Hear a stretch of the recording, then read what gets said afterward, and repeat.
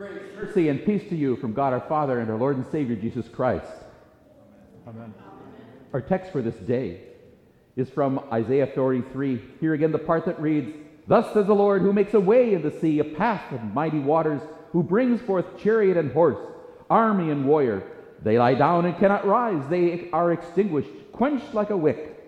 Remember not the former things, nor consider the things of old. Behold, I am doing a new thing that springs forth. Do you not perceive it?" You may be seated. Notice how historical our text is. Isaiah speaks of the way in the sea, the mighty waters, the chariot and the horse, army and warrior laying dead on the shore of the sea. He reminds us of the Exodus and all of the events surrounding this great deliverance from Egypt. And then the Lord has Isaiah tell the people to forget it. What does the Lord want? Just for us to remember or to forget? Don't go retro. God is doing a new thing. Our goal this day is to believe more fervently that the fulfillment is in Christ, and there is nothing apart from Him that saves. Oh yeah. My fear of retro is materializing. Remember when sunflowers were coming back in style? I wondered if the styles of the 1970s were coming back. About 5 years ago, my son went to a convention in California, and he said, "Hey, Dad, look at these pictures." A brand new hotel, all done in the 1970s style. And my heart sank. And then the other day, someone mentioned bell bottoms. I Googled it. Yeah, $79. And you can get them at Old Navy.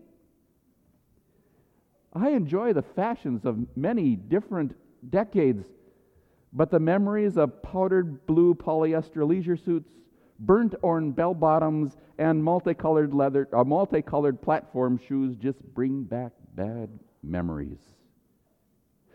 Maybe not for you, but it is for me. It's coming back. It's retro. God is warning about being spiritually retro. God's people have a good memory of what was, but not of what the Lord can do. Exiled in Babylon, they're thinking that the Lord can't or won't act unless they go back to the way that things were before.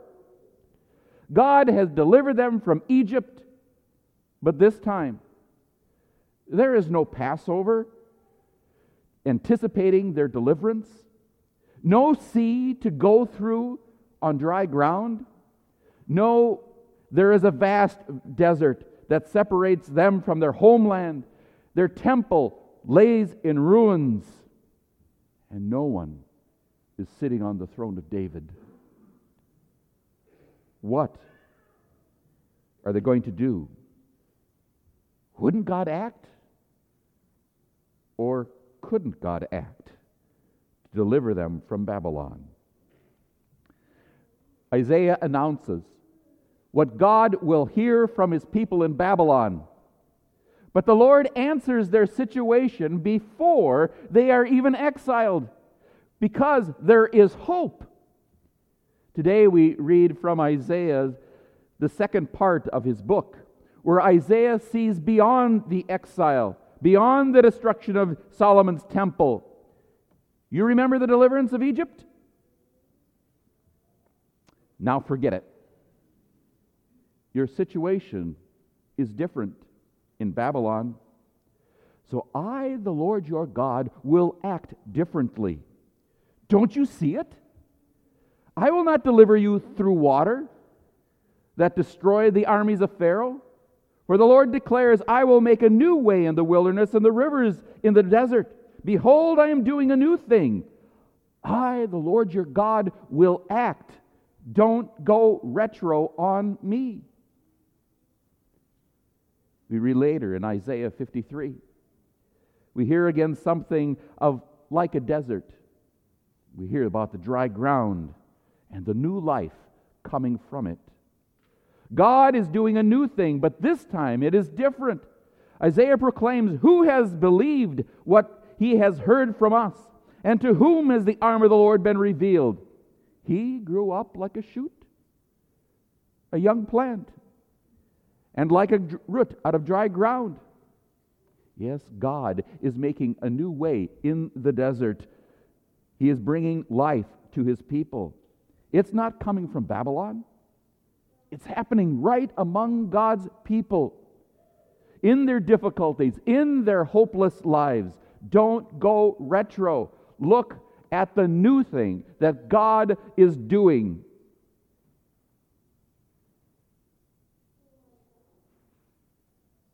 It is not a what? It's a He.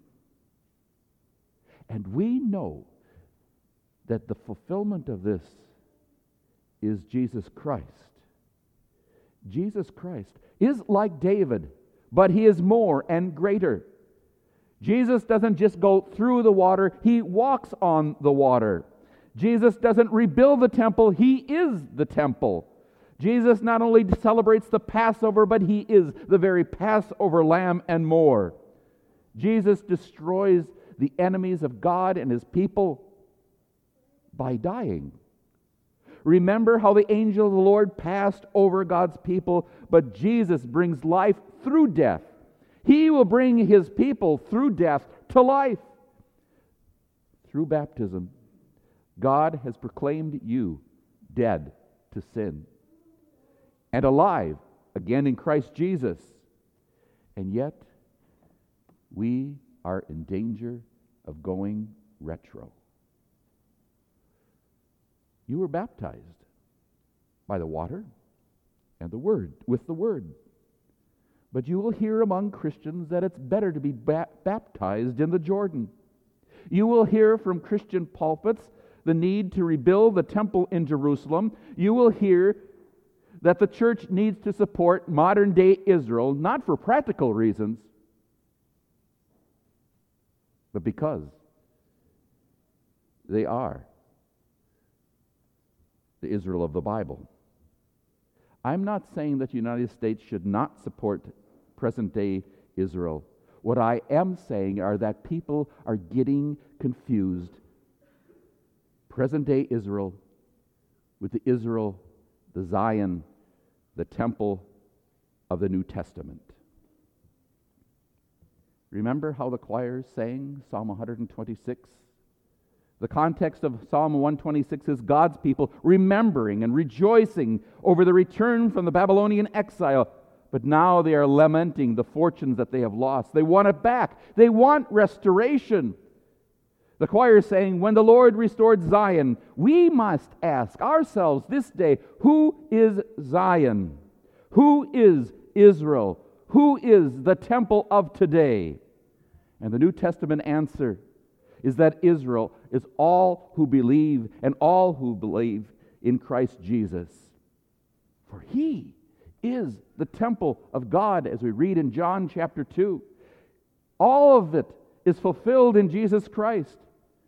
So when we sing of Zion, we look to Jesus. When we speak of Israel, we speak of Jesus. When we hear the temple, we know it is Jesus. For in Jesus, we are His Mount Zion. In Jesus, we are the temple of God. In Jesus, we are the new Israel of God. For we have been baptized into Christ, who is Israel reduced to one. We are His body, the church, the new Mount Zion. Remember the Passover? Don't go retro. But remember what Jesus did at that Passover. He took bread. And when He had given thanks, He gave it to them, saying, "Take, eat, this is my body, given for you." Then He took the cup, and when He had given thanks, He gave it to them, saying, "Drink of it, all of you. This is my blood, which is shed for you for the forgiveness of sins. This cup is the New Testament, the new covenant. In the Passover, in the old Passover, we are to perceive the new thing that God is doing. Holy Communion is the Lord's new way. There are those who think and even teach that each time we celebrate the Lord's Supper that we're re-sacrificing Christ. That's dangerous retro, because Christ was sacrificed once and for all, and now gives us His very body and blood in Holy Communion by His Word. So there are those who attempt to convince us that if we find ourselves in some horrible sin or have fallen from faith, that we need to be rebaptized, as if a second, a third, a fourth is better than the first. This too is retro, denying the very Word of God, where Paul proclaims in Ephesians 4 that there is one baptism. Redoing our baptisms would also deny the very creed that we speak and confess. I acknowledge one baptism for the remission of sins.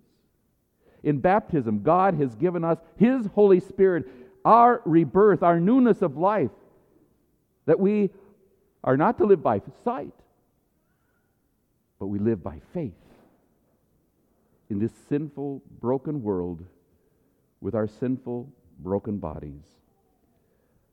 A baptism, we confess our sins. After baptism, we confess our sins and receive forgiveness. Using the metaphor of Isaiah 53, our world, our bodies, are that dry ground through which the Lord brings new life. We see sin all around us and even in us if we examine ourselves. We are to count ourselves dead to sin, but alive in Christ Jesus. Because God's Word is working in us, we will see good things coming out of bad. We will hear good things coming out of our mouths among the bad. Does that make the bad good and the good bad? No, but we confess the bad, and because of Jesus, we stand forgiven. Is the good negated because of the bad? No, because we know that the good that we say and we do is because of the power of the Holy Spirit through Christ Jesus. That's faith. There are times that we may be afraid that God isn't working in us and that our faith is growing dim and even dead. But don't go retro. Do not let your old ways take over. Again, confess it. Receive the forgiveness of our Lord Jesus Christ. Remember your baptism, the first one. Don't redo it. God has promised to work in you. Remember what we sang in the gradual. Oh, come, let us fix our eyes on Jesus, the author and the perfecter of our faith. We rest in, we trust, we believe that He who has begun a good work in us will bring it to completion in the day of our Lord Jesus Christ. Our confidence is not in going back in the way things were. It is in Jesus. It is who He is and what He did and what He is doing and what He will do. Look to the cross. Remember what He did there. But we can't be retro. We cannot go back there. We cannot undo. We cannot redo what has happened to Jesus. It is a fact in history. But that history impacts today what we say and what we do, and what will work in a new way We cannot go back to the cross, but Jesus and what he did on that cross comes to us. He comes to us in his word, saying that he is gracious and merciful and has forgiven us. He comes to his word. He came to us in our baptism, adopting us as his children and assuring us that we have the forgiveness of sins. He comes to us in Holy Communion, where he gives us his body and blood for the forgiveness of sins. God wants to erase any doubt that we are not forgiven. The Lord says, "Behold, behold, I am doing a new thing. It springs up. Do you not perceive it?" It is Jesus. Only Jesus. Jesus is the new way to eternal life. Amen. Now the peace of God that passes all understanding, keep your hearts and minds through Christ Jesus.